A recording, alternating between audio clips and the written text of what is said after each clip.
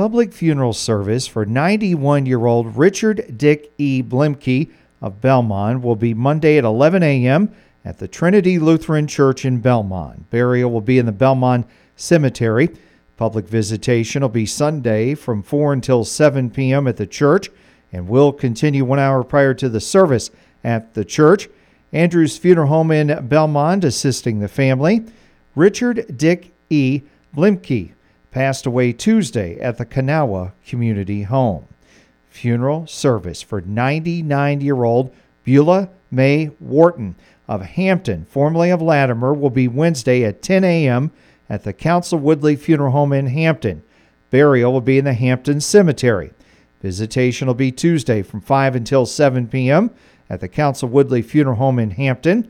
Beulah May Wharton passed away Thursday at the Rehabilitation Center of Hampton. Celebration of life for 79-year-old Kurt Kelsey of Iowa Falls will be held at a later date.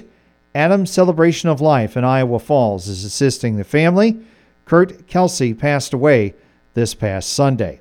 And no service for 62-year-old Carrie Christina Esposito of Parkersburg will be held. The Council Woodley Funeral Home in Allison is caring for the family.